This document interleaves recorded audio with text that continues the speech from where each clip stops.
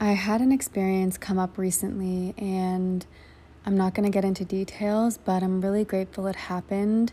It allowed me to go even deeper into my inner work. Sometimes we're brought back to certain moments in time through our body's responses and our nervous system reactions. There's this book called The Body Keeps the Score. My therapist told me about this book when I was learning about narcissistic abuse. And I remember her handing me a piece of paper about domestic violence. And I looked up at her confused, and she said, violence isn't just physical. I think we need to do a better job teaching people the signs of emotional abuse. There's actually information around how this type of abuse creates the same reaction within the brain as being hit physically. I worked so hard to get away from toxicity and to rebuild my life.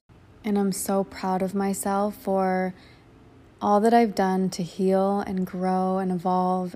And I'm so protective of the life that I've built. My life is so peaceful and healthy and happy. There's this anger that comes up when there's any slight threat to my peace.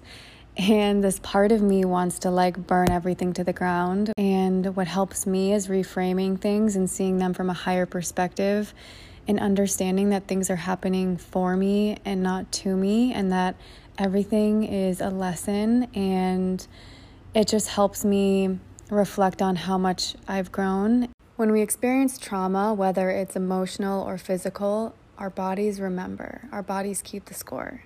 And sometimes we have to learn certain lessons over and over to really get to the root of the issue and bring it to the surface to be healed. There's so much healing that can be done through being triggered. Regardless of how much work you've done to heal, we're still human. We're going to get triggered. And triggering is actually really beautiful if you think about it. Someone once said to me that what triggers us heals us, and I always think of that when experiences come up that bring me back to a time in my life where my emotions felt out of control. But a lot of the time, our bodies bring us back to our inner child and certain wounds and experiences that happened when we were children, and this inner child is now in the driver's seat, and it's running the show with your emotions and your reactions. Or you could be pulled back into the pain body of a version of you when you were 15, 17, 21. When we can become conscious of our triggers and who is running the show, we can use that to respond differently. We're human, we're going to feel a range of emotions, but we can control how long something consumes us and how we choose to respond. And what happened recently really brought me back to my late teens and early 20s. And I immediately recognized that version of myself coming to the forefront. And she had been so mistreated, and she carried a lot of anger as a form of protection. And that younger version of myself really had no trust. I didn't trust other people. And in turn, I didn't trust my ability to protect myself and care for myself.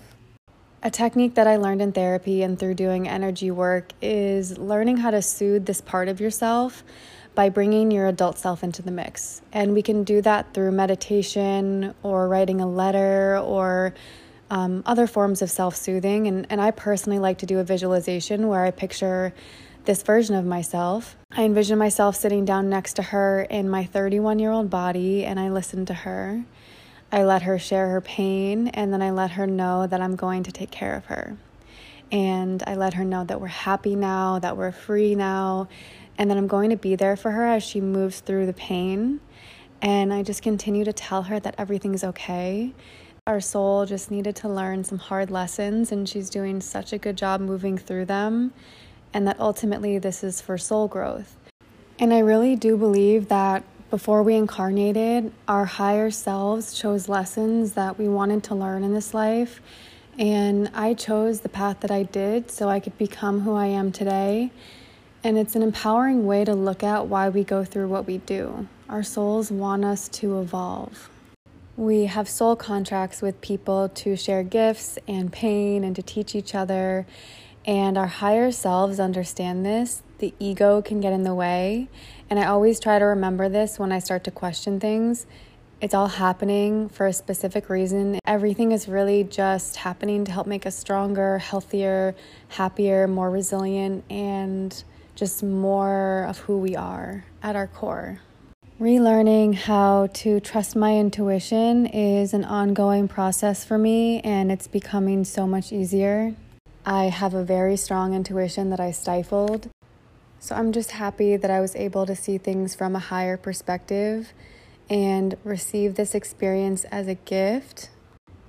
Instead of being in this victim mentality and wondering why things are happening to me, I have shifted my perspective over the years. With everything that happens, whether it's perceived as good or bad, it's always growing me, and it's always opening my eyes to things that might still need healing, things that might still need attention, and it's all a gift. It's all a blessing.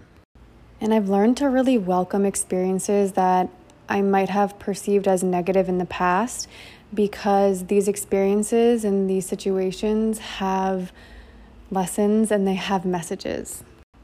So whenever a past version of yourself starts to come to the forefront, just notice, release judgment, and let them feel whatever they need to feel. Hold space for them, comfort them, and really listen to them, because they have something to teach you.